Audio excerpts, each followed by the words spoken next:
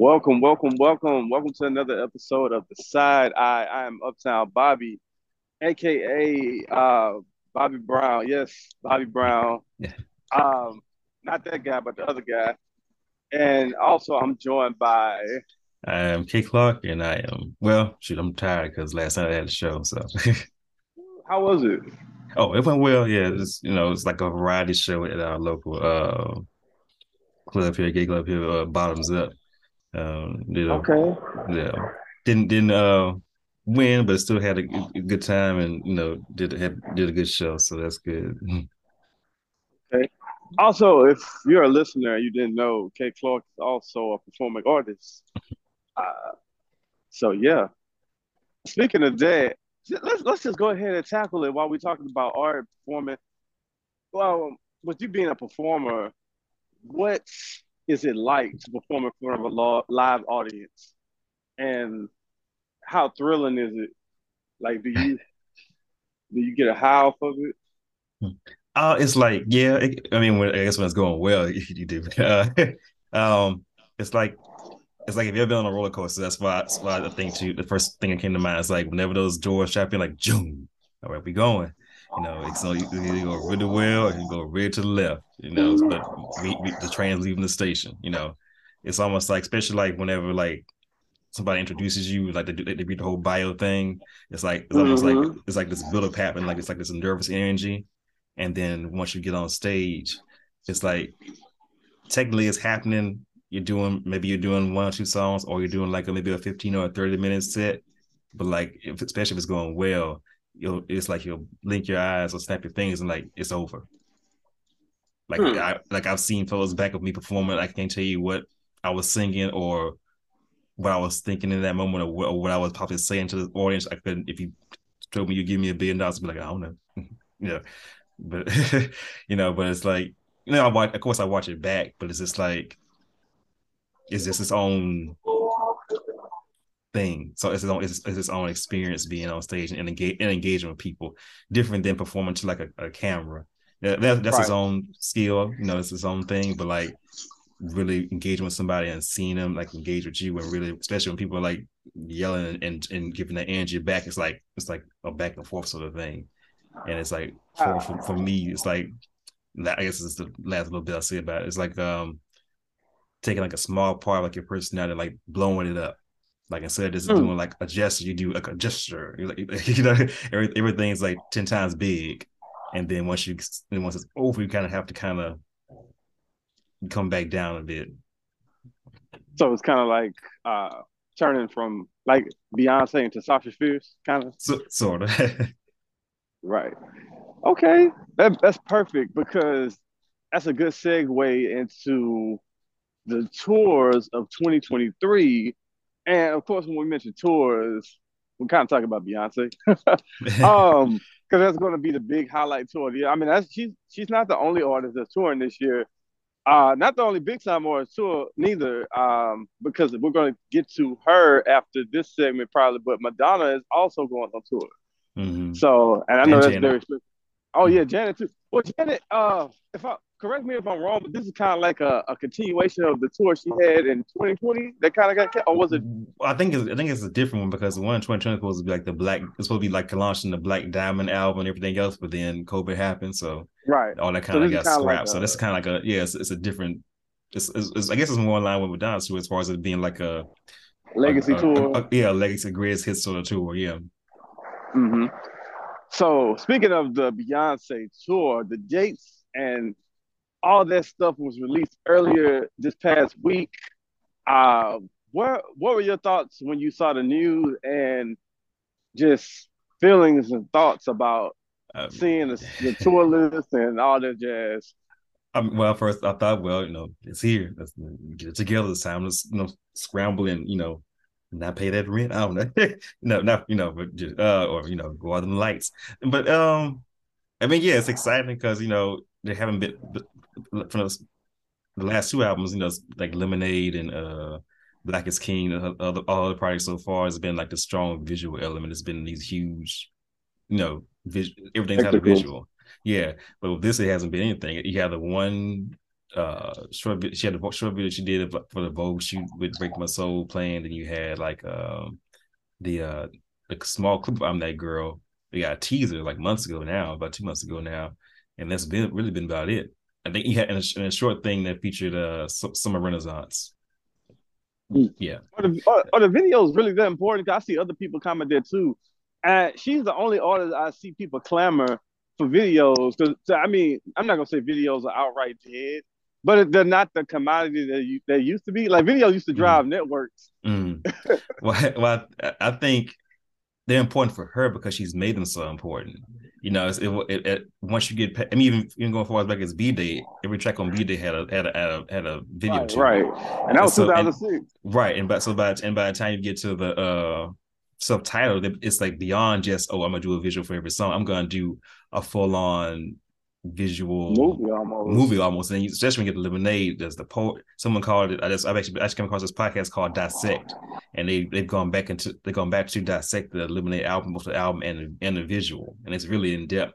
If you want to look up on Spotify, but it's like they go it's like it's like he called it like German term for a complete work of art. I think it's called Genurzung.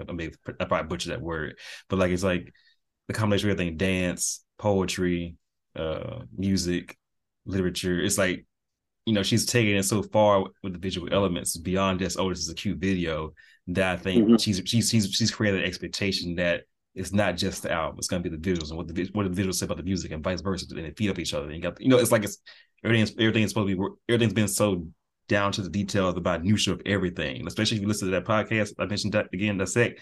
Like they brought things I didn't even realize or think about since Lemonade. I've watched the movie probably at least 2 or 3 times.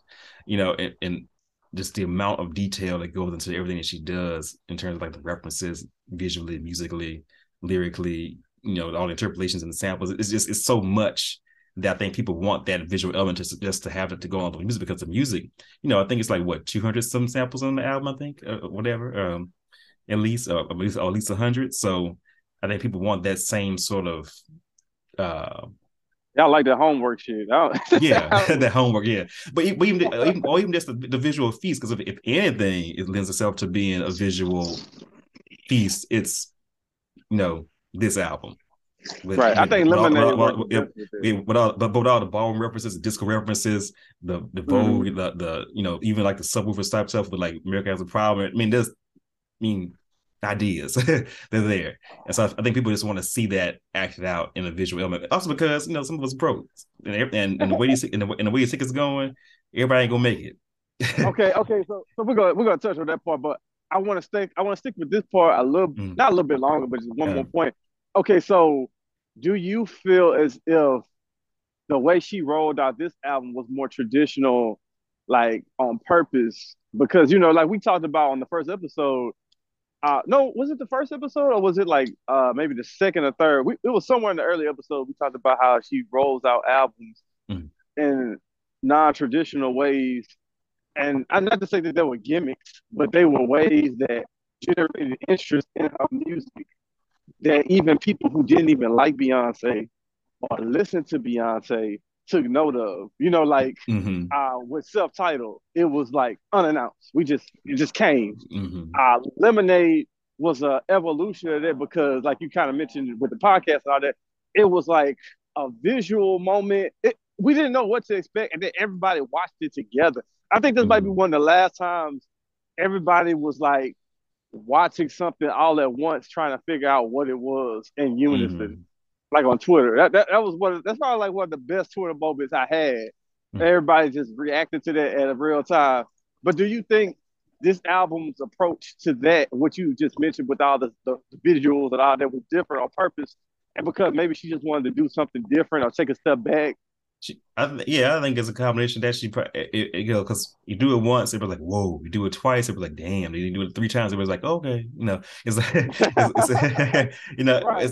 it turned not even just in terms of the surprise drop, but in terms of like the visuals. It's like, you know, I think we said this before in either the first couple of shows or whatever. It's like everything had gotten so big with the Mm-hmm. soft title, then Lemonade, then Everything Is Love, then Homecoming, then Black is King, in Lion King, all that. Everything had gotten so it becomes so much in terms of the visuals and just the overall just the bigness of it all. That I think she needed to sort of strip everything back and say, okay, yes, everything was so grand and so serious too, because those are serious projects. Lemonade was a serious project. Black is King was a Yeah. serious project. Everything's Love kind of a victory lap, but still, twinges of like seriousness. Everything had gotten so big and so serious and everything and so deep, for lack of a better word, that I think that she wanted to sort of step back and then of course everything got so serious with COVID outside of her career Mm-hmm. that she kind of wanted to probably step back and be like, okay, let me just reset. And how do I reset? Okay, I'll do what I actually started off doing, which is the traditional route. I'll release a first single that comes out, teases the album, then the album comes out. I thought, then that's kind of really been it. Because I mean, I think Cup is like an official single. Right. I guess, and I think maybe some other songs have gotten some radio play, but for the most part, that's really been it. And I think Mm-hmm. I guess she probably just felt, okay, I've done all of that. I'm taking that to the nth degree. So let me just go in total opposite direction. You know. Right. Which is only fair. Um, so yeah, I think that's probably what the plan is because like we said when the album drops, Renaissance Act One. So maybe Act Two is the visuals and maybe it was Act One, a 3-part series or whatever for. I think it's three. But Yeah. yeah, yeah. So is that we got Act One and maybe Act Two is like the visuals. So cause as you mentioned, she clearly takes that stuff seriously and into consideration. So Mm. that's probably the next step. I just like the approach because it's like let's just wait and see. Mm. I'm more the type of person now, Oh, wait. which I'm more the type of person not to where I just want the artist to do their thing. Mm. Mm. Just me as a fan, just sit back and wait. I don't think it's nothing wrong being excited, but to always be clamoring, I think it gets a little, it makes you look a little like a little unhinged after a while. Yeah. Well, I was gonna say, I think in a way, it's like she wants to. She's doing the same thing, which is keeping everybody guessing, but in a different way. Like with Right. self-titled and Lemonade, it was like you saw self-titled, and it's like it came out of nowhere. Like what new album at the end of the year? But like what's this? Like it was totally against what was the conventional method she'd been doing and what everybody else was doing up to that point. You know, and then now with this, it's like oh okay, first single, all right, okay. Then the album comes out, oh Mm-hmm. all right, okay. It's like so it's because she spent the last decade, like I say, creating these visual, projects that are so in depth and so much.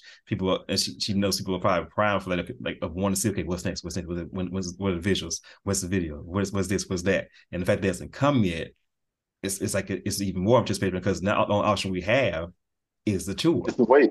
Oh, so yeah, the tour. If you So want to they see, that if you brings want to see her, yeah, you want to see her act, if you want to see her perform Alien Superstar or America Has a Problem or hear the vocal runs from Plastic Off the Sofa, you have to go to the tour. and maybe the tour is Act Two. Mm-hmm. So also, Really yeah, kind of that brings genius in a way, and also merciless. that brings us to our next point, the process. You probably know about this more than me because I just saw the surface level of it. The process is going to be a bit different than previous purchases of Beyonce tickets, correct? Yes, which I'll be So, blind. I never purchased I haven't been to many concerts in general, but I've right. heard it being going to Beyonce show has always been a bit of a navigation. But this one in particular, yeah, Um, because I I've think been because to yeah. Formation and On the Run too. It was like it was definitely not what this is going to be because it was just more traditional. You just kind of wait your turn. Mm, Uh, see what prices are available, and then you hit purchase. I got mine relatively early for Formation, and the second time I didn't buy, but the person I went with bought them, and mm, I think she got them pretty early, like probably around pre-sale. mm, I didn't go that early with Formation. Formation, I just went like maybe probably like a few weeks after they went on sale. mm. So, but this is a whole another beef. So if you Yeah. want to, you can explain the process for people who So, probably so, don't know. so how I understand the case, the announcement came down, I think, what, Wednesday, Thursday, I believe. Um, Mm-hmm. And so, of course, internet explodes. And then look on the website. The website has all the dates. She starts in Europe, which I'm curious about. It's called a world tour, but she doesn't go to Japan or anywhere in Asia. She doesn't go to Australia or anywhere like South America. So, but anyway, but no, I'm just, it seems to be a trend because it's like I know it's people saying the world tour, but like back in the day, with some of the major artists, they would go to North America, North America, South America. They went to Right. Asia, Australia. They went around the world. Pretty much. I guess everywhere that was, I guess safe, like with the word. But anyway, so now it comes down. I know it's in Europe. The dates you see tabs to say tickets. But on US they say register. So you go to the site Ticketmaster and you can register for certain dates in different groups. Group A has certain dates, Group B has certain dates, Group C has different dates. So because I know it says 2 days I registered for in Texas because I may not be able to go to the New Orleans one. Oh, you already registered? Mm-hmm. Oh wow. So you go there, you can register more than one date. So you can register as a Beyhive member, you can register as a general fan, or you can buy a city card register that way. I wasn't buying a city card. So I did Beyhive and I think I did fan registry. So you go through, you put your information in, and you get like basically get a spot in line, or you get a spot in the lottery. And if the odds are in your favor, to quote the Hunger Games, you'll be contacted. And if you're contacted, then you can proceed. That's how I understand it. Oh, so with that taken into account, is that I get the concept because of I think the recent bot struggles and upcharges and just the overall fucked up process of purchasing tickets via Ticketmaster. Well, online period now has really taken a toll on the industry, the touring industry. I think we saw it last with even an artist as big as Taylor Swift, Mm-hmm. where a lot of fans got jilted and basically fucked over by the purchasing process. Do you think this is a bit extreme, or do you think it's just the new way will probably be I purchased mean, for certain artists? I think it's extreme because it's Beyonce. I think if the tickets price, as I saw an article that extra tickets has been added because the demand was like 800% above what they expected, like 800%. That's a lot. You know, Yeah. I think it's probably because it's her, and probably because I mean it is kind of crazy because I mean in a way it's always been a bit of a lottery because if you had to camp out back in the day, for tickets, like you may get some tickets, you may not get tickets, but you still have the chance. But if you get in line, more than likely you'll get a ticket. You know what I mean? Mm-hmm. Or if you didn't get in line, you could call some ticket brokers, or you could like there were like physical ways you could like talk to somebody and Albums. I mean yeah, all this fails and get some tickets. But now it's like the lottery. I mean. It really is like it's a random thing. Like you may get. Now if you are like people from like the guy like Crystal and Cure from the Reed, they probably get some tickets because Oh yeah. they're prominent. It's been on record they're Beyonce fans, stands. Right. They'll probably get some. Someone like or like Zach Campbell, he'll probably get a ticket because they're in the industry, quote unquote. And so it's more likely they'll get one. If they don't get one, they'll get some type of VIP, whatever. But for the average fan, it's like, shit, I may go to the show, I may not go to the show. Is it elitist?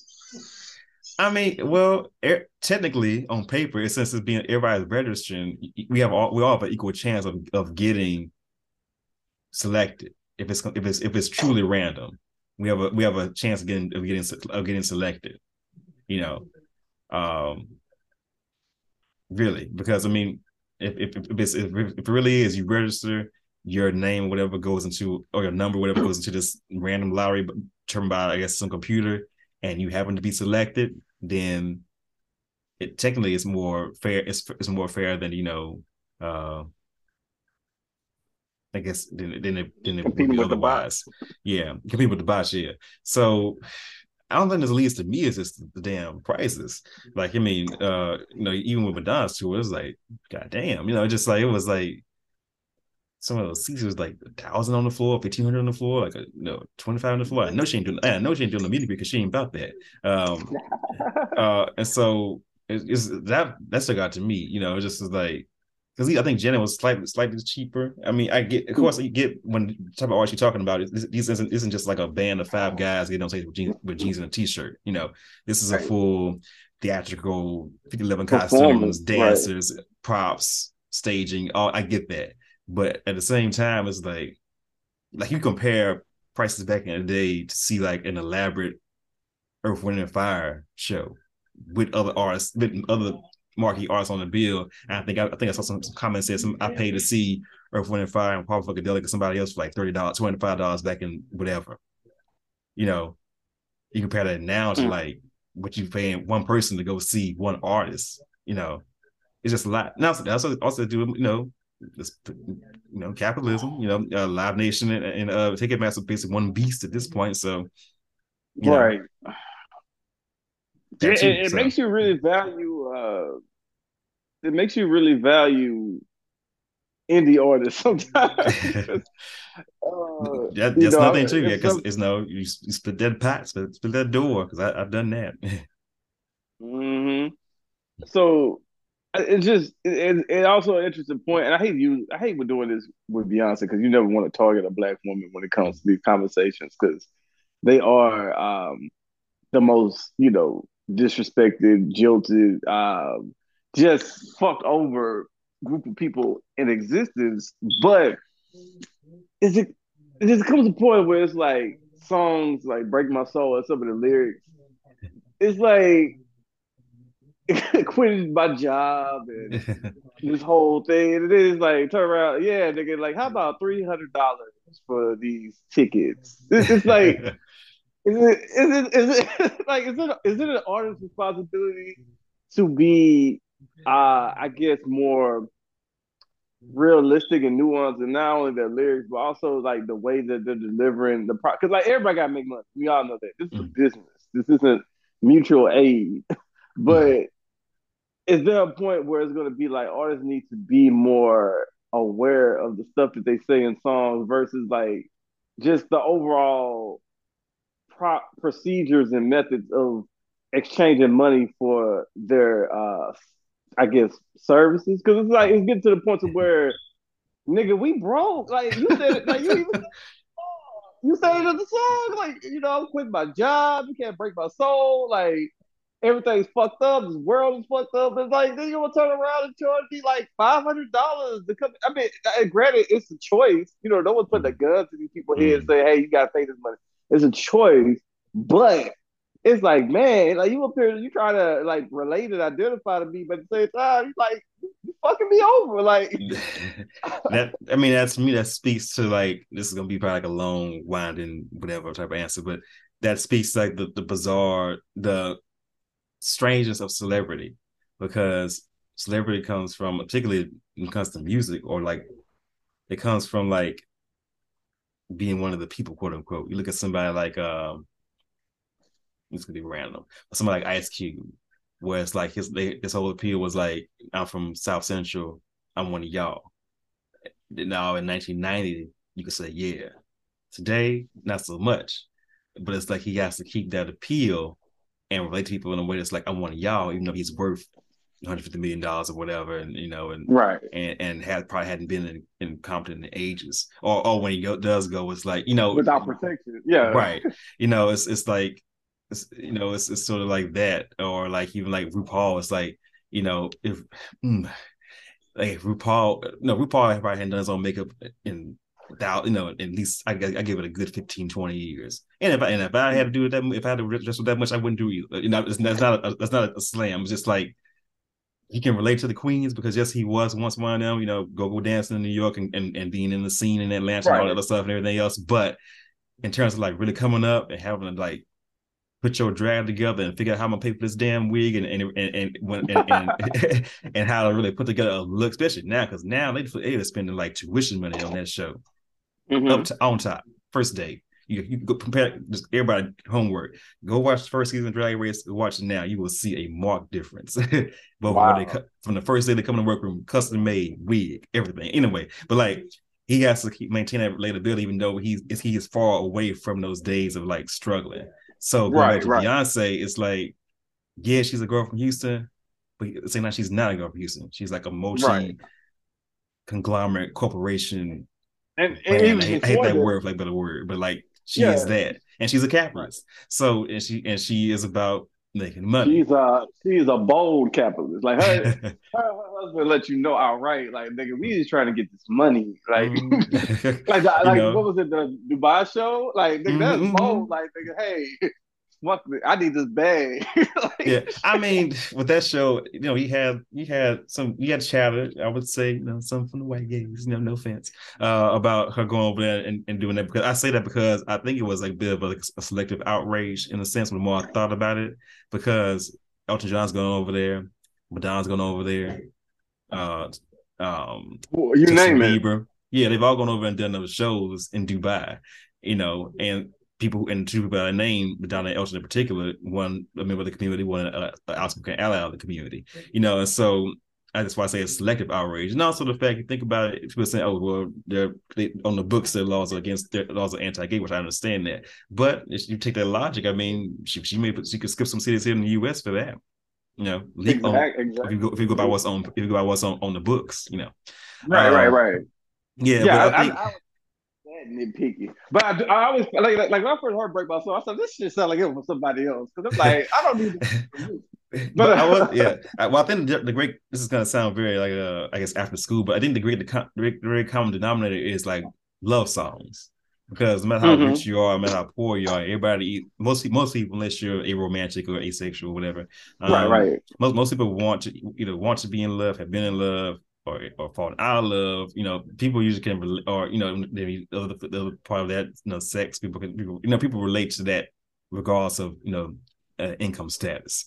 And so I think if she kept it to that, love songs or songs about going out and fuck the night and whatever else, mm-hmm. people will be, most people be like, okay, because like I said, if you're worth 500,000 or $50, you're gonna relate to Right. desiring love or wanting to give love. Most people will. So I think it's a fine line to walk, because it's like going back to like the rapper example. I ask you, was like, gangster, but gangster with quotation marks. It's like Because you um can't, you're not gangster when you start making certain amounts of money, going certain places, eating certain food, wearing certain clothes. You can't really relate to the gangster aspect because that whole thing is rooted primarily in poverty. yeah, it's a And struggle, yeah. so it's like it's a lie you're living almost. I mean, don't get me wrong. It's inside of you, of course. You never forget that struggle, Mm. and it's molded you. But at the same time, it's different. The outside, and also it molds you into kind of like a. I think we talked about this with Jay-Z once. It molds you into a supreme capitalist because you never want to go back to that life, and two, you're always trying to be like, I'm trying to open new doors, or I need to elevate, or I need to Yeah. keep going. It's like, damn, nigga, how much money? How much do you need? I think it's like I think that's what probably bothers me about it in a sense. It's like there's both of the sense of like commodifying yourself and putting I'm directing myself a bit into this. It's like the idea of commodifying yourself and a part of your personality for profit has always made me a bit squeamish. Um, Mm-hmm. because it's no longer yours in that sense. It's like it becomes a thing that you have to sort of Yeah, project and you also live selling. up to, because it's you, and then now there's you in quotation marks, in a sense, if I'm making sense. um there's the person that you there's the public thing that you're creating or building, and that you have to manage, that you have to think about, you know and so and then when it comes to like building an audience, it's like on the one hand, music is an emotional thing, and people connect to the emotion, and people connect to you because they relate to you through what you're singing or rapping or whatever, or acting or whatever else, whatever your creative art you're going through. You express that emotion, people latch on to that, they relate to you in that way, and you create a connection. But at the same time, you are monetizing that connection and commodifying that connection and thinking about your audience is like, okay, this person likes this, that, and the third, if we appear here and do this and do that song, and then they'll it's like you start to like think of Right. people as like what Jay-Z said, customers. He's more blunt about it. Yeah, It's like just because on the prop one, you don't like certainly don't want to like alienate people and have them hate you, but at the same time, right. it's like you think people is like uh the masses is like people to like make money, just make money from.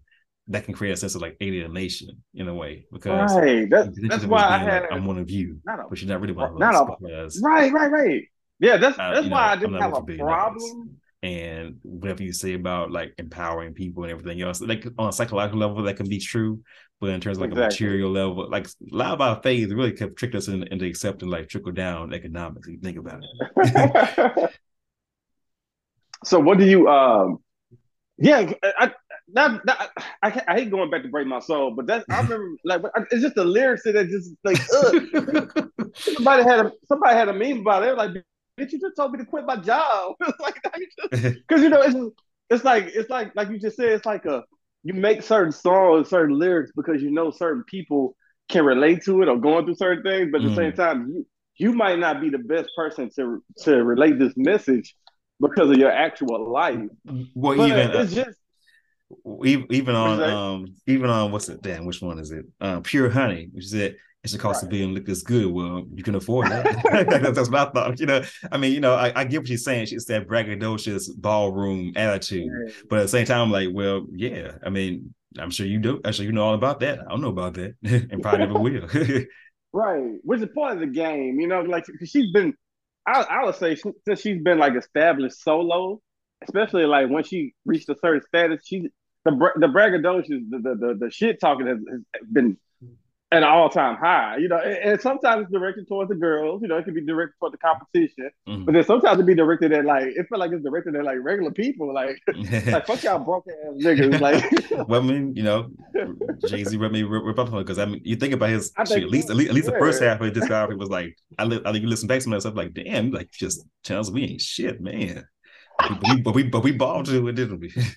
right, yeah, because that's why everything is love. I was like, man, a lot of this album feel like they just like a middle finger to people that don't like their marriage or whatever. It's like fuck y'all I mean, broke, y'all lonely. I'm talking even before that. I'm like, his like Reasonable Doubt and Oh yeah, Hard yeah, Life Boy was like, he was like every summer he come up to me and say like, y'all niggas broke, we rich. I'm like, well, all right. Then we like, hey, yeah. But actually, no, this is ironic too because she basically was born into fame. I think Janet has done a really good job of like maintaining some sense of like relatability in a way yeah. Cause because she's and you never don't. really done a song like a I'm rich type of track. Oh Like no, she don't. she always has made most of her songs have always been about like I said love or sex or some of about some have been about like social ills Right. not necessarily or like Stuff something she was more going personal. through. Yeah, she really hasn't. She never really crossed into that like I'm one of you That rapper type person. rapper type But of thing. Yeah, do you think it's because like the generational thing though? Because like it's it like a could lot be. of R&B artists kind of do that now. Well, I think that, but then I think there was Mary because her and Jen are like Yeah, 5 years apart. So yeah. Mary was a little more hip hop though. She was part of like she was kind of part of like that whole like bad boy New York mm, kind of thing. Her mm, her, her brand of hip hop has always been a little more aggressive.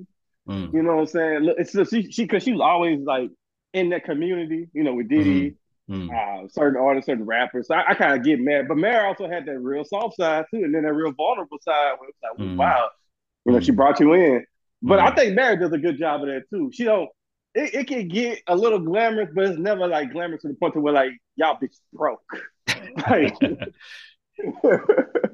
but my next point also is, when do you think the public is gonna like reject some of that? Like we've seen it happen in hip hop, kind of. It ebbs and flows in hip hop. People talk about. I remember like the early 2000s with like the backpack people, and then like the bling quote unquote rappers. It was kind of like a moment where it was like a line drawn in the sand, but it never really went away because niggas like money. And but when do you think overall it's going to change to where people are like, I'm not going to your show. I can't afford this. I can't afford this merch. When are people? When do you ever see people going to like reject? Like people buck the political system now, but when are people going to like start bucking the celebrity system? Probably when they see the connection because I mean an artist is a artist. Like you could be in your room writing or making songs or whatever, and that is your art. You know, Mm-hmm. you're an artist if you decide you're an artist, in my opinion.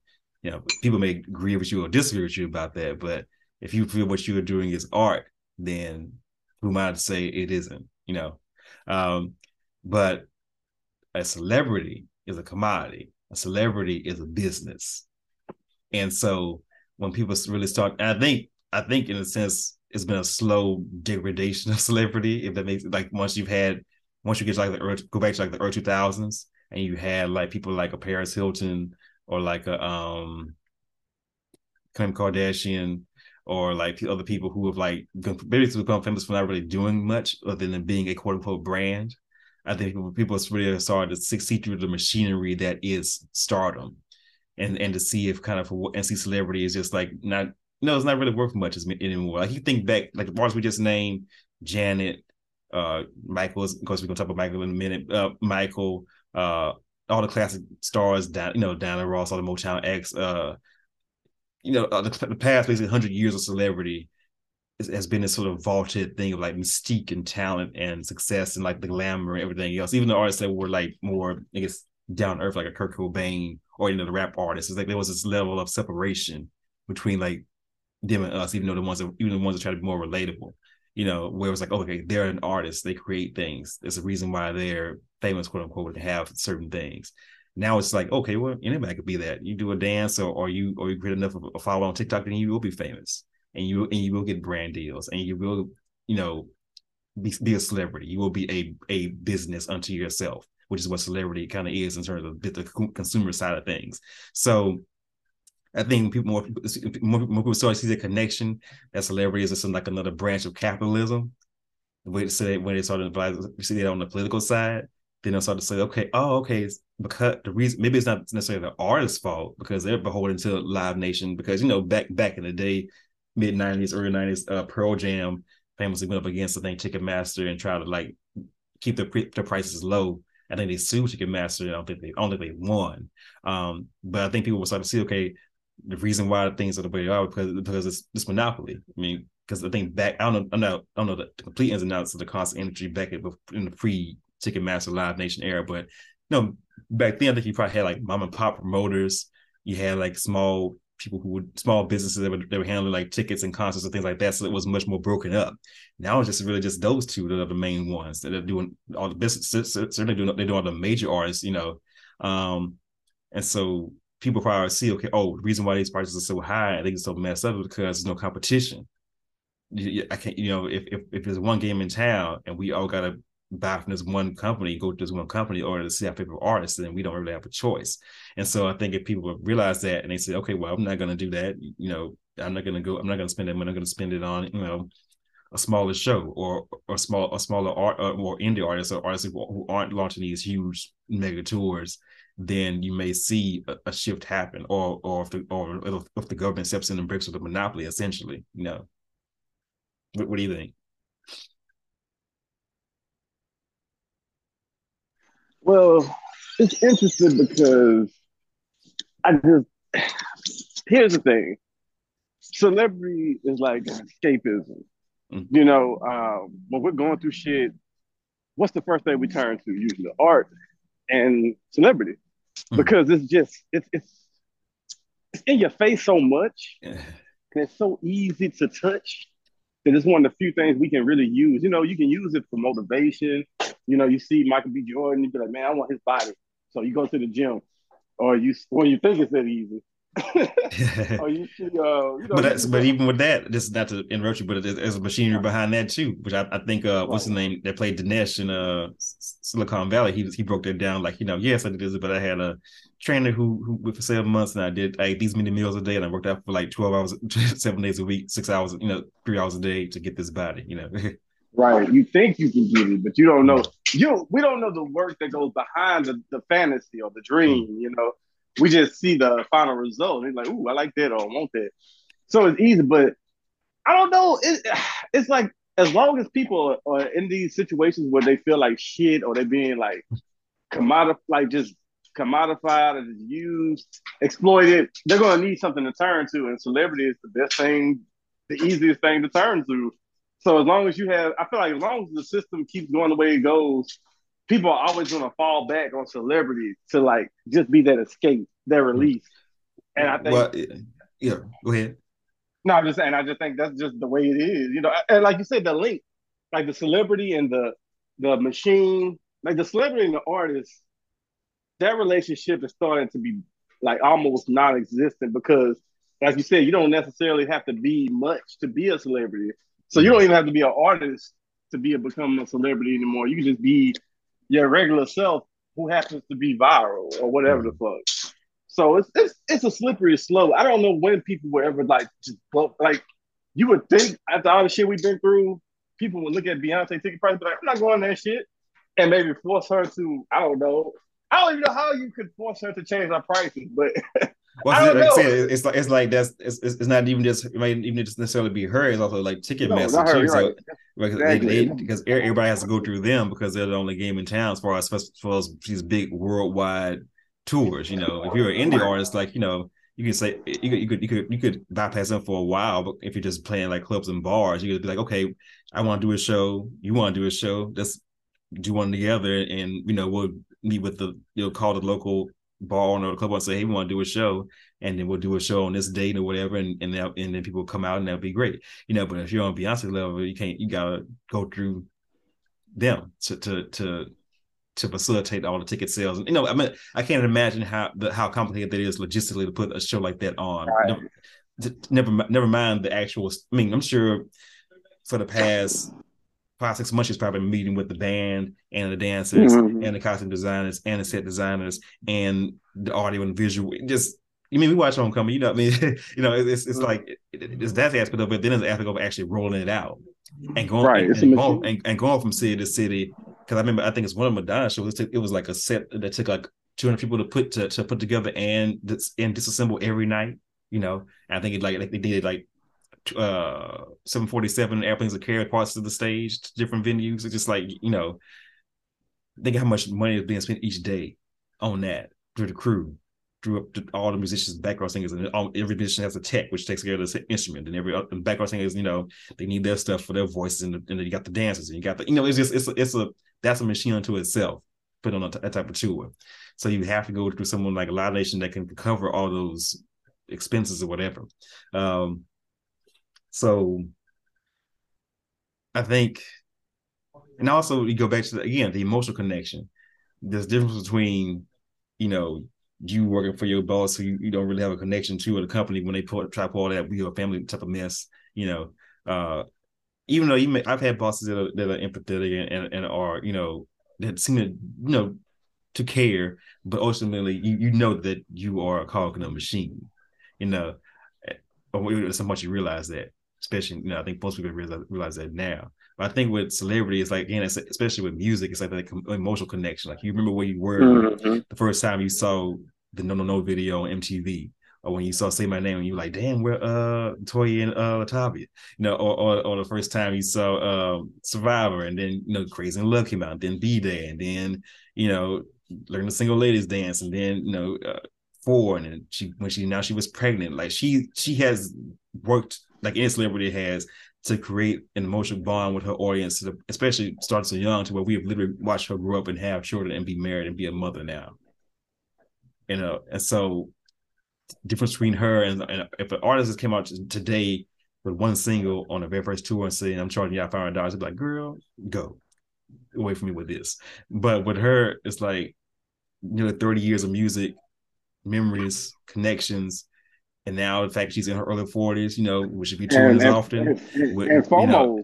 yeah, because this like everything is screaming like this is the tour, like Rick Fox if you watch the game. Like this is the tour. Like, it's not just a tour, it's the tour. Another, you know, movie Right. reference, white chicks. It's like it's like everybody, the mood is like, you got to go. Like, it's like game Or on you ain't time. shit. Like fuck your bills. Like, it just like, you know, it's like you gotta do what you gotta do, push out the way we need to push out the way, you know, shade who you got to shade, get to that tour. Because It you don't brings want to out be the looking at, you don't want to be looking at everybody's Instagram being like, damn, when they're like, hey, hey, like no. It's bringing the Hunger Games out of niggas. It's bringing the I posted it on somebody's stats. I said I posted that gift saying I said be in your favor because I mean shoot down to the lottery. It's literally a lottery. You have to check your email. You have to check your email and be like, am I getting in? Oh, I got in. Like, what's the next step? All right. Damn. When I got to pay by shit. When I get paid. All right. it also shows you the selective favoritism we have when it comes to people in certain issues. Like one moment where niggas be like, man, fuck this system, fuck all this. Niggas be, and then we'll literally play this game for some tickets. Yeah. But it's like we already being home, so why not? I guess because it's like compare. Yeah, you get a paycheck from your job, and you probably deserve more money, and you're paying too much rent, and the food's too high. But it's like with this, it's like you're getting experience out of it.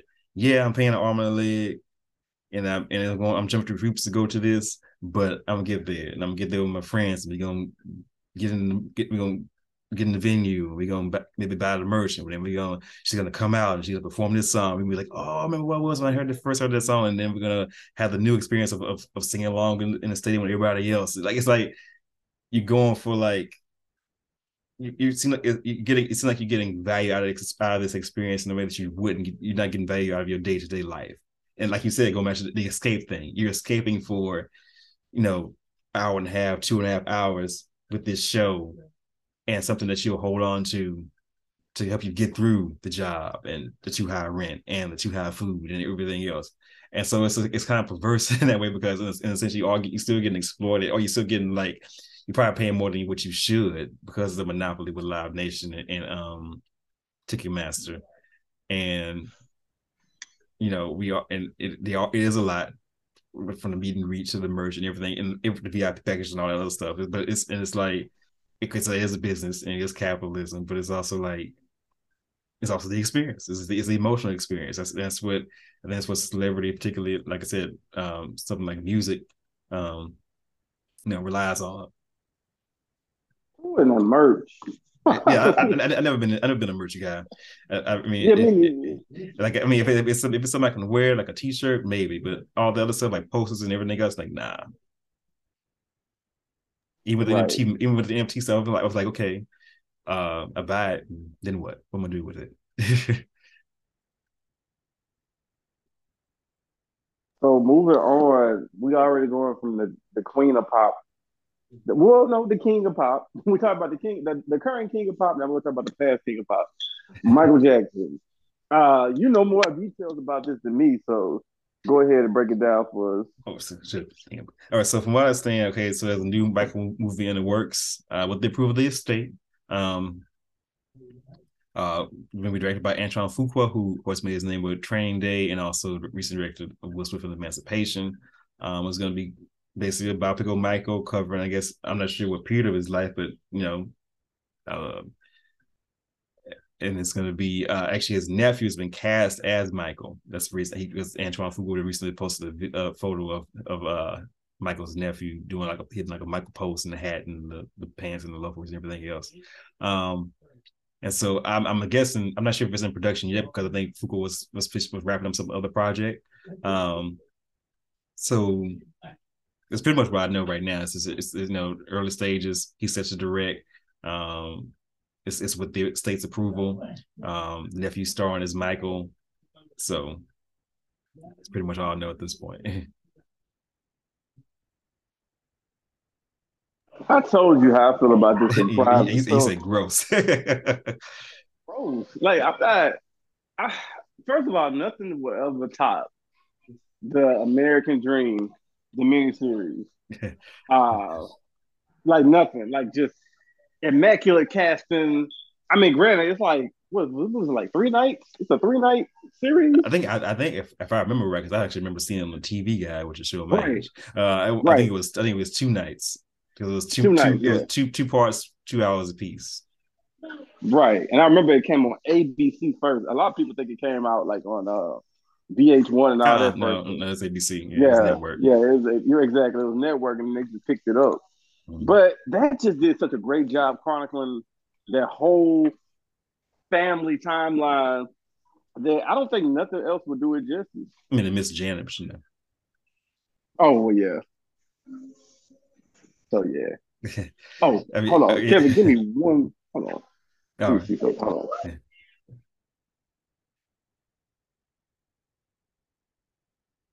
Rob is away.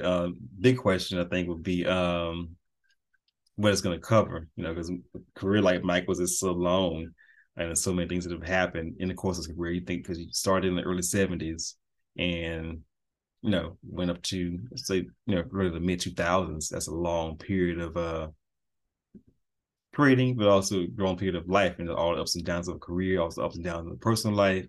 So I think the main question, sort of like the Whitney biopic, is what they will focus on. Where they focus on the early years in Gary, up to being signed with Motown and the early success with the Jackson Five. Where they focus on sort of post Jackson Five, him trying to find something as an artist. Where they start maybe with Off the Wall and go into Thriller, and then Bad, and then his own period as a solo artist. Possibly focus on the later years, where they do a bit of all of it. It's a lot to cover. So I think this is the main challenge is what they will focus on. So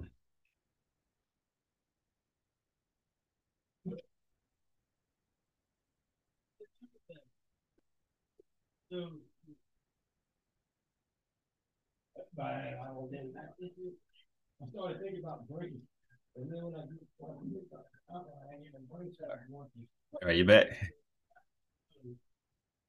Uh, yeah, she dropped out my niece, so it's Oh, okay. daycare time.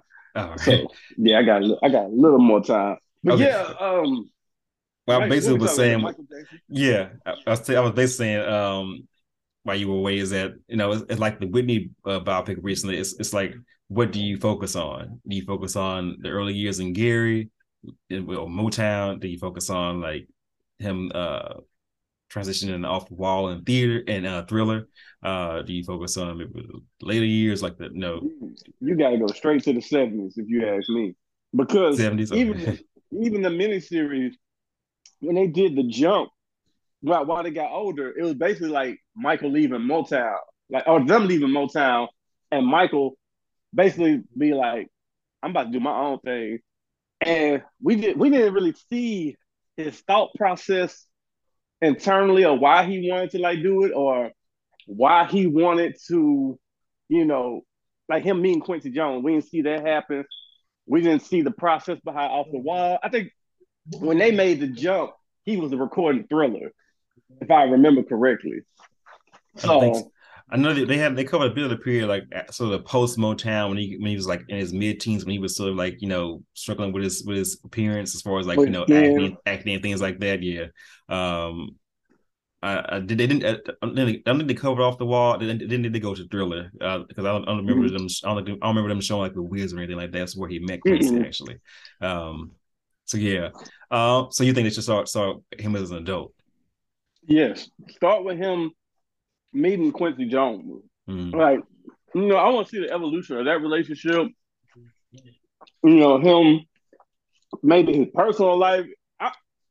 I also want to know, like you said, with the Whitney biopic, how much are you going to show? What are you Mm. going to touch on? Because this is one of the most controversial pop stars of all time. So it's a lot of stuff we don't know, and there's a lot of stuff that we do know. But it's like, well, y'all gonna talk about it? We're gonna ignore the elephant in the room. It does have the estate's approval, which can be a good thing or a whitewashing thing, depending on what track they take.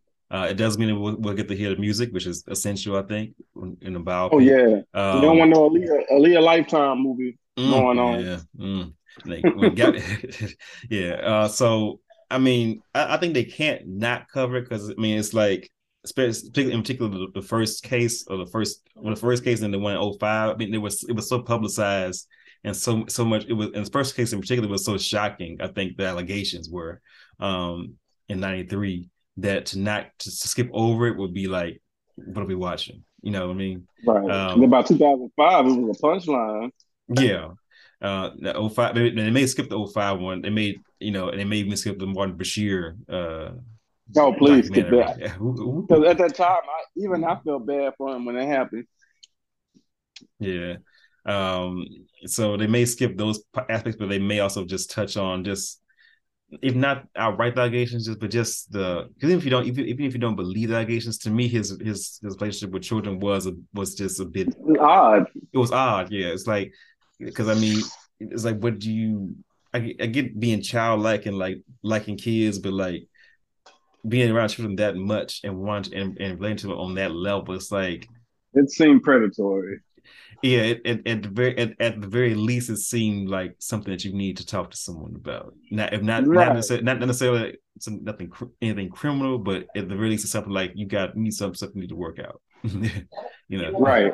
And I know people like to use the excuse, well, he didn't have a childhood. It's like, yeah, yeah, okay, but you don't need a Ferris wheel, giraffes, and you don't need to be spending nights with children that aren't related to you. And there's wine and just yeah, yeah. I, mean, I can even forgive like the fairs one so that because you could invite children that no that are like over like that are sick and like you know what I mean. You could make that into a whole theme park for children that you want to like because Whitney would do that. She would invite children to her house for like Christmas for like celebrations, things like that, you know, like for her foundation, you know. mm-hmm. And so that doesn't even bother me as much as the fact, like you said, the sleepovers with no other adults, the wine, it's like it's just there's some smoke there for me, you know. Yeah, It's just at the very least it makes it's uncomfortable at the very very. least, you know. And so to not talk about that at all and even relate to his own childhood in terms of like his relationship with Joe.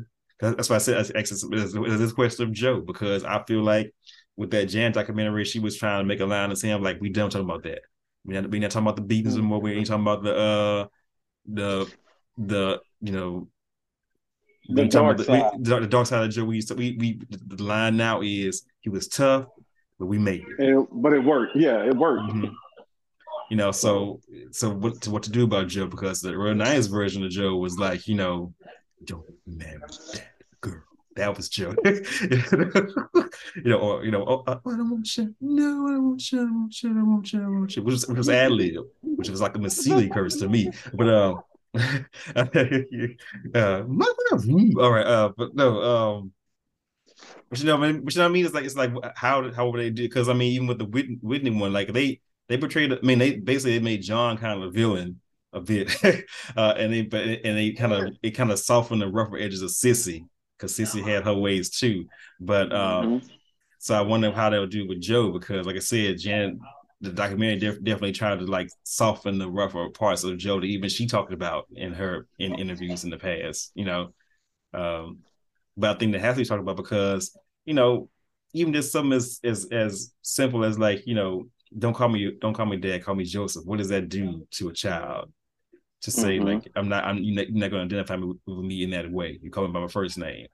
Mm-hmm. You know to look at your children as like business partners essentially, not as necessarily as children Father all and the time, child. father and child. Yeah, and to the point where Michael said, I think he said to Oprah that he would Joseph would walk in the room and he gets sick, he want to throw up. You know, it's just like it's like that you can't gloss over that stuff, nor can you gloss over. You can, I mean, I believe Vilico, yeah, I can believe that, but when you get to No, I like don't. the, I'm you don't sorry. okay. I mean, I Oh, could I can because it's possible. I'm saying it's possible, it's but possible. but I think the vitiligo became a gateway to the bleaching. The whole yeah, transformation, yeah, it which became a is gateway to the cleft in the chin, to the nose jobs, yes, the to man the died without a nose. right a sickening perm I would say for a long time, but Right. yeah, but that you can't gloss over that stuff because otherwise it's a highlight reel, and that was a danger I noticed with other Whitney fans with the Whitney biopic. Yeah, people up in the Whitney group was in talk about Paula Patrick should play Whitney. I'm like, what? Nah. And then That's crazy. like Joy Brown. I said that woman is almost 50 years old. Now she's beautiful, but like no, she can't play nobody in her 20s. It's like what are you talking about? Um, it's like this strange thing where it's like they want to defend and protect them so bad, which I get because with both Whitney and with Michael, people took a lot of shots at them, particularly in a later part of their life. But at the same time, you can't. This is if this is going to be like an honest biopic, you can't. make it a highlight reel. It has to. You have And to show. because the late '80s to 2005 was so weird that you could really make like a villain movie. Like his you can make a villain. Yeah, it's like with Kanye. Like you can tell a story of uplift and perseverance and reaching the top and just being a master of your craft. But then you can also tell a story of a very deranged, fucked up person who did some sick stuff and kind of didn't get the justice. He didn't get the punishment that fit the crime because they were so famous and so larger than life that nobody wanted to believe it. Yeah. Like you can Well, really tell a bit. well, I will say with Kanye, I would liken Kanye more to, but not exactly Whitney, but like Whitney's struggles were like her, or like personal struggles. Like an addiction is an addiction. It's not. Mm-hmm. There's nothing predatory.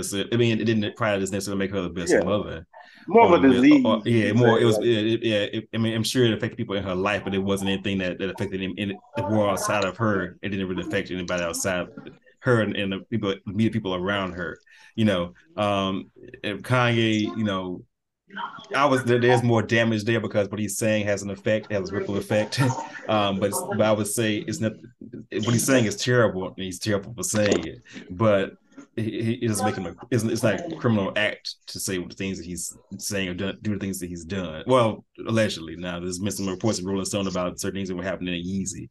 But as for right now, this particular recording, there's nothing necessarily criminal about what he was doing. Um, no, just a what he's saying, just yeah, a nigga with some bad opinions, and just a downfall and just lots of ego, lots of like yes, yeah, self-destructive behavior and not wanting to get it's seek almost help. like a rock star. It's like a rock star ending with him. Um, it's just like the one of those bands from like the '80s or something, minus the But drugs. these bands from the 80s, they at least they can't they either they somebody either died or they came back. I don't know, but it's like it's like He'll uh have a comeback story. he may, but I I don't mean, know. I don't know when, but he'll have because niggas gave him a lot of rope with that Trump, and I thought it was over with the Trump stuff. I was like, oh, it's done. It's done. But niggas let him come back, and then he said the stuff about slavery. And niggas let him come back.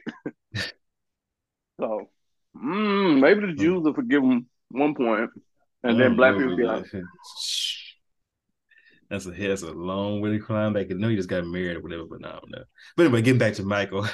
But yeah, with the biopic, I do say I think I do have a bit of faith with Antoine Fuqua, who, like I said, known for like Training Day, known for Emancipation, known for these like gritty pictures that don't, that aren't worried about necessarily making you comfortable.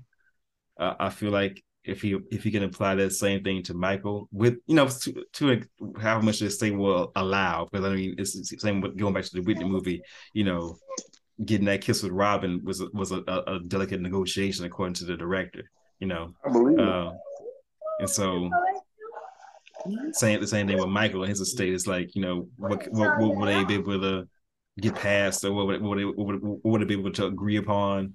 What would they not be able to agree upon? Like, how much would they be able to really get in? Because they actually going to another biopic that's now on the back burner. Allegedly, the reason the Madonna biopic is on hiatus is because she wanted to make a grittier version of her story, and the studio was like, "Nah, we ain't trying to do that." Define gritty. I'm not sure exactly. I mean, I know, when it comes to Madonna, of course you have her mother dying, so there's that, and according to her father didn't tell her, someone else told her, and then he married her stepmother about a couple of years after that, so there's that. Her first bio teacher was gay, and then he took her to her first gay club, so gay club 70s, gritty. I would think. Her moving to New York City, you think New York, late 70s, early 80s, New York is on the big brink of bankruptcy, burned out Mm-hmm. buildings, everything else. She was assaulted, I think her first year in New York. So there's that. Her apartment was robbed. I think she was held at knife point, I believe, a few times. So,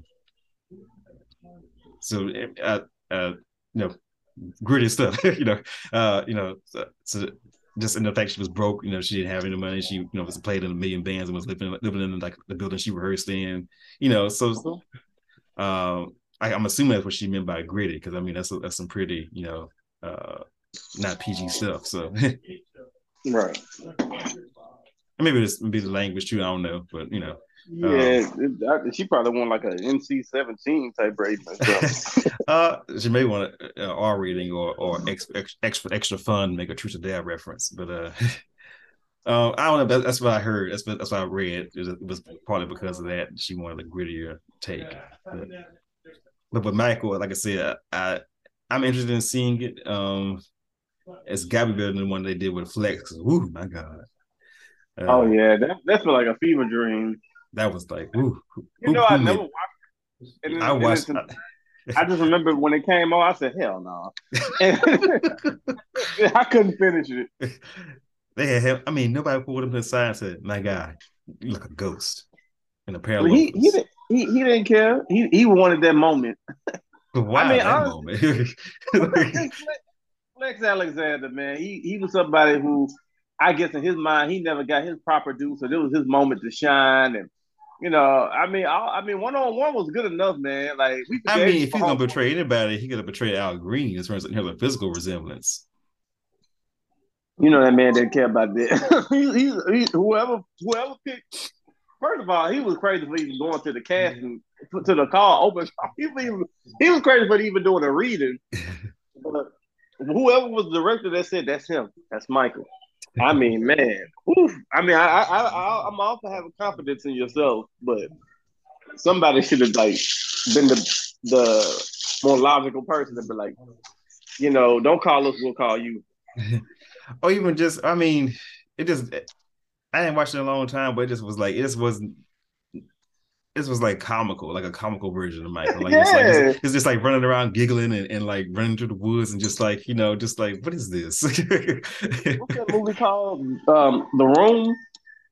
mm, Have you seen the movie The I haven't Room? seen it. No. It's considered to be one of the worst movies ever made. Okay. And it was like almost done on purpose. That's how that Man in the Mirror movie was.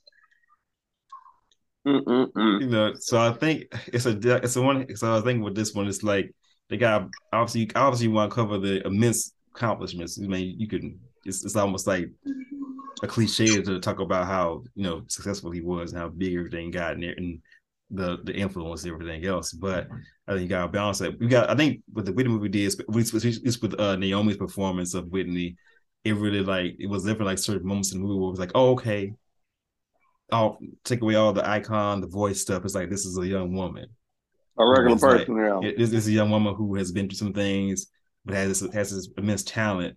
And while she's like doing things with that talent and being successful, she's also like making decisions. Some of those are good decisions, some of those are bad decisions. And she's like, talking with her friend Robin about, Bobby, and like they just talking like two young girls, like, Bobby ain't it. Oh girl, you don't know what you're talking about. It's like little moments like that. It's like, oh, okay, this was like a person.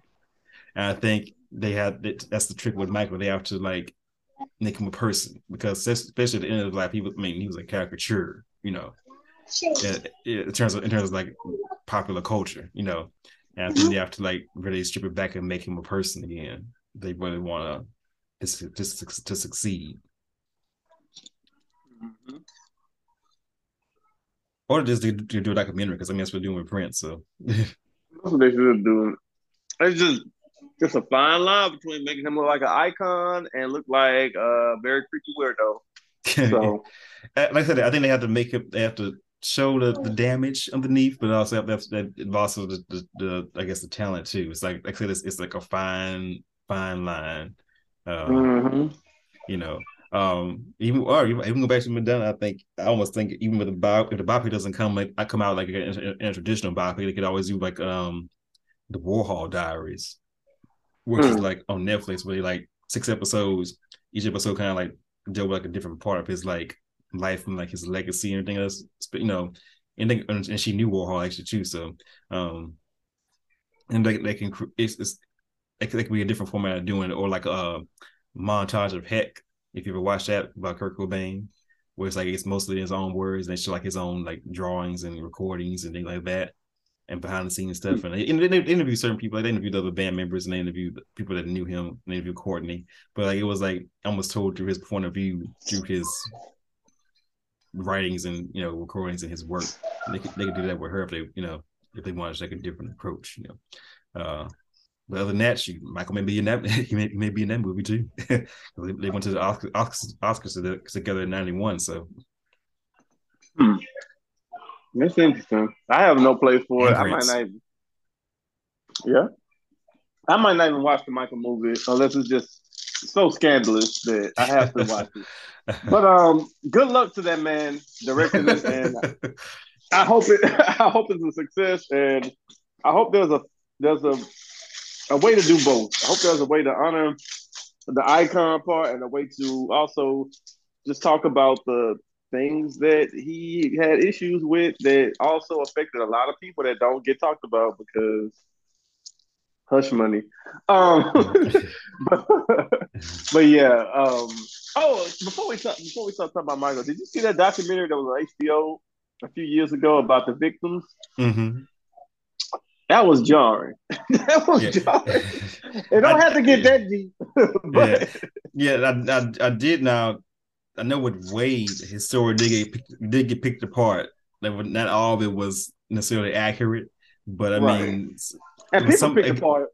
They picked it apart for reasons because as as as as vilified and as much as people made fun of him, there's a huge aspect, a huge following of people that would defend him with their last breaths.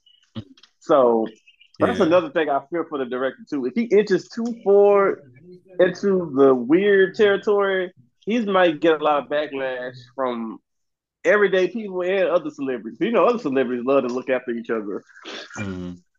Yeah. Even with that documentary though, because I know Oprah got dragged for that too, because she did like the post interviews. But I think even with the documentary, even though now, but some of what he was saying didn't hold weight. The other guy, there was one recording where they were on tour with him, uh, and I think the bad tour, whatever it was, and he recorded him, and it was like, he said something like, "Who do you love?" And they said, "I love you," or something like that, and I was like,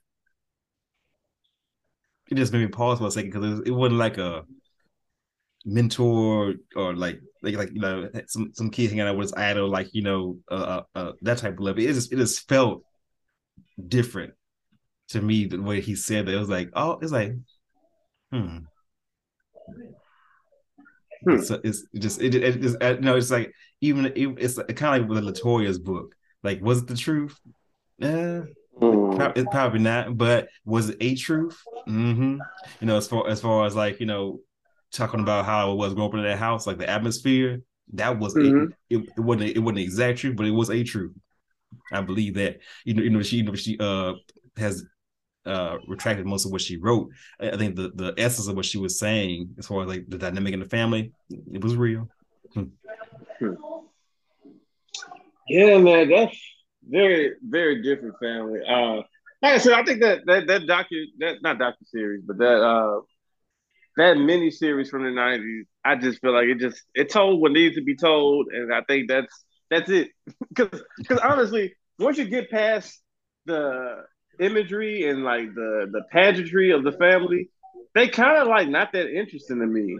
Like I watched the Jackson series, like when they I don't know if you remember, I think it came on A&E, and it was like the brothers basically, and they was just Okay. trying to like I think they were doing like a tour or shows. And I'm like, these Mm. people really aren't that interesting. Like Tito, Randy, all those. Like I see why Michael was the lead, and I probably see why he distanced himself from them eventually because I didn't really Yeah, care. he had an eye for them niggas. Yeah, I did. Well, but also it's this thing with them where it's like because Michael had two and Janet got to an extent. It's just like this niceness to the point where you don't even want to like prod too much. You know Yeah, what I and I mean? think it's the Jehovah's Witness upbringing Yeah, it's like that it's maybe like it's like with it. painfully nice almost to where it's like Mm-hmm. they're not going. It's like you compare them to like damn, what's another family that's like in the business, or you compare them like any like band that okay, you compare them just any band in that, you compare them to like the Metallica documentary. It's like you would never get like some type of like back and forth like bickering thing between Tito and Jermaine, not on camera. Like if it would be just like this nice soft voice speaking, like, oh, she's always like Mm-hmm. that. It's like it's like that, almost like that old school showbiz. We don't show what goes on backstage, that type of thing. Mm-hmm. You know, you know what I mean. So, Right. and I think that's probably what you probably saw when you whatever you were watching. Hmm. Yeah, but we'll see. Good luck to the project. Have fun with that. We'll see. We'll more than likely have a review of it. If not, just K. Clark giving it. Maybe I'll probably see you for the show. Mm. Just be a team player. But before we wrap everything up, any last thoughts? Any last words you want to say? I was watching the Dion War documentary on HBO Max. It's pretty good. I was about halfway through it. I might have to check Uh, that out. yeah. I know that HBO Um, Max has some pretty good artists. I like the one with the Bee Gees was pretty good. yeah. So that, and of course, like I said, other tours that are happening this summer. Janet's on tour, Madonna's on tour for the Celebration tour. Um, so I think that kicks off. I'm not sure when the first date is. Maybe in April, May. I'm not sure. But she's going on tour. So which means the movie is scrapped for the time being. So even though what's the name? Julia Garner was announced as the lead role, but I don't know what's happening with that now. So We'll see. um hmm? I would just say I said we'll see. Okay. And of course Bad Boys 4 is coming. Oh Lord. Okay. Is that All right. happening? All right. You know how I feel about sequels. All right. Especially now. um Like part three was enough. Oh yeah, I never watched part three. I watched the first two. I didn't get a chance to watch part three. Three was cool. It was Three cool. was actually not that bad. Mm, But it's yeah. enough. Um, what else is coming? So I think rap. Well, I heard rap shit. Second season rap shit is in production. So that's going on. Um, which I think that's well. I think what else is going happening. I watched that. I'm not sure if I should have said this last episode, but I watched the Kendrick Lamar performance in Paris on the concert they gave in Paris for I haven't boost seen it morale. yet. Mm-hmm. It's good. It's good. It's shot really well. It's a good. The show's really. I haven't seen all his tours, but that show is different. Seems different than the last one he's done. Yeah, I like his evolution as a performer. Cause the damn tour felt like his first time to me is like really, how we talked about establishing that presence, that like, hey, this is Mm-hmm. me and the artist. I feel like Damn was the first time he really did that with like the Kung Fu Kenny thing, and he had like the props, and he had the just a lot. It was more than just a rap show, with just a mic and Mm-hmm. just rapping and a DJ. It was like a whole experience. So Mm-hmm. I feel like he's mastered that aspect of the whole artist now. Mm-hmm. Because when I saw him open for Kanye with Yeezus, he was just rapping, just rapping like just Kendrick Lamar, Mm-hmm. rapping in front of a band, and it was good, but it's nothing like how he's doing now with the stage presence and the crap, the Mm-hmm. props and the Mm-hmm. dancers and the choreography. Is just it's day and night. Mm-hmm. What do you think about speaking of concerts? What do you think about Drake at Apollo? Um, I mean, the set list looked impressive. It looked like a lot of stuff I would want to hear Mm. live, but I just want him to take a break. Like, you ain't tired yet? Here, another one. How much money do you need? You sound like Olivia from The Sopranos. Ooh, it's another one. No. uh, I mean, someone has actually saw this quote from a bodyguard. He says it's like a machine almost, or like in terms of the work ethic. It's Um, getting Tupac like. oh yeah. I mean, I don't. I think what you talk about. I think Drake is the epitome of like the branding thing. Oh, for What sure. we were talking about before with Beyonce, like celebrity as a business. Yeah, he's the male version of that. Yeah, Absolutely. yeah, You know. And he's gotten to the point where he feels bulletproof because he like on that last project he said some questionable lines about like Meg and stuff like Oh that. yeah, But yeah, the messy shit, yeah. yeah, Talking about, I he, saw that. he I, I, didn't he didn't explain himself. He didn't apologize. He just like but that speaks to me. That speaks to Drake as far as like, 1 minute we Memphis Drake, then we down, then we Atlanta Drake, then we NYC Drake, and then we just, I think that's oh, different because don't forget huh? female empowerment, Drake. Female empowerment, Yeah, that's what Drake. I mean. I said this on my last stream was like, Drake to me, Drake is the geek who found a way to do something cool and got to the room with Yeah. the cool people. And now staying in the room with the cool people, he just morphs into whatever the cool people are doing. Are we on our What he nice for thinks a what cool stuff? person Then is. yeah, we on the nice for what stuff, then we nice for what today. Are we on our casual misogyny, then we on that today. It's just like I think that's the difference between him and Beyonce is that I think Beyonce, for all what we said about the capitalists and everything else, I think she has a core to her as an Right. artist. Like he always gonna get some independent woman stuff. He always gonna get some love songs and some we gonna dance and we gonna it's a core to what she does that I think Drake lacks a bit. Mm-hmm. You know, Absolutely. which is probably why to me the dance album didn't really work.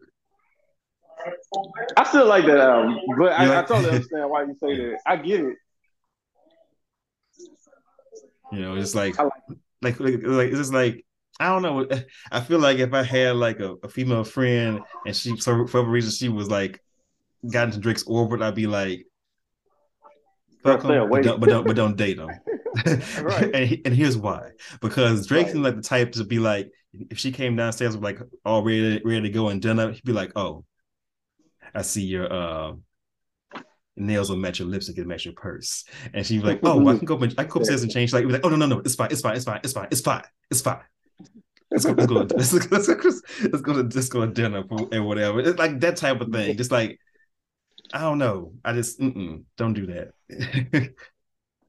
Mm-mm. Like no, bang them, have a story, get some, take a few trips, but don't get too close. Right. Don't get too invested. I don't know how we got him there, but yeah. But yeah, I heard, but the Harlem show happened with him at the Apollo, so I guess and he had the whole going back to Kendrick, he had the whole setup and the whole concept thing. So and he brought out Yeah, Dipset he and things like tried. that. He So tries it. mm.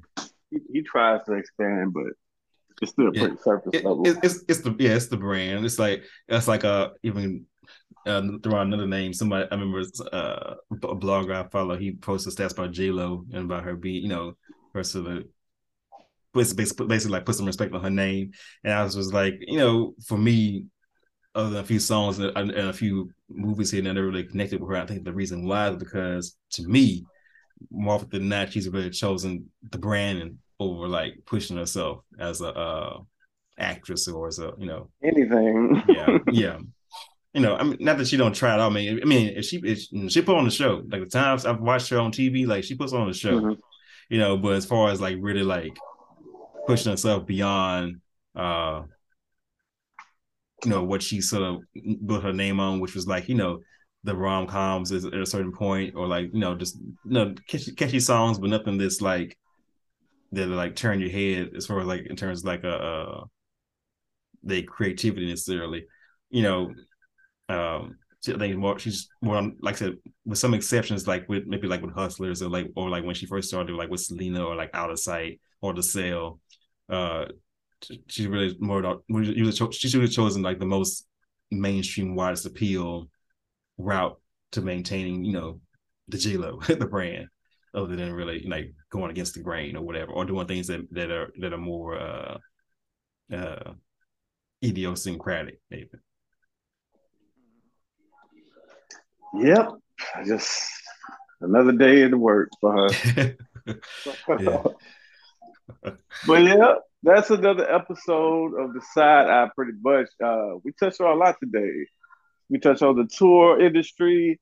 We touched on can artistry and capitalism really coexist? Can we, as a people, public, can we one day buck the system?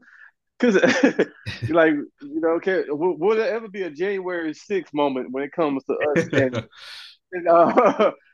artistry mixed with capitalism. You know, when we have to be like, you know what, I'm not paying this money, so we're just gonna bum rush this show. Like, it's gonna be a moment like this. I don't know. We'll see. But it was a good conversation, like always. We hope y'all enjoyed it. Um, Thank y'all for listening, man, because this is like a real life podcast. So if you hear water running or hear somebody else in the background talking, this is real life, baby. Like we living and we recording. So thank you for dealing with it. And once again, this is the side eye. I'm Uptown Bobby. And I'm K Clark. And yeah, thank you. We'll be back. Keep your eyes open and your eyebrows raised. Y'all be good. Peace.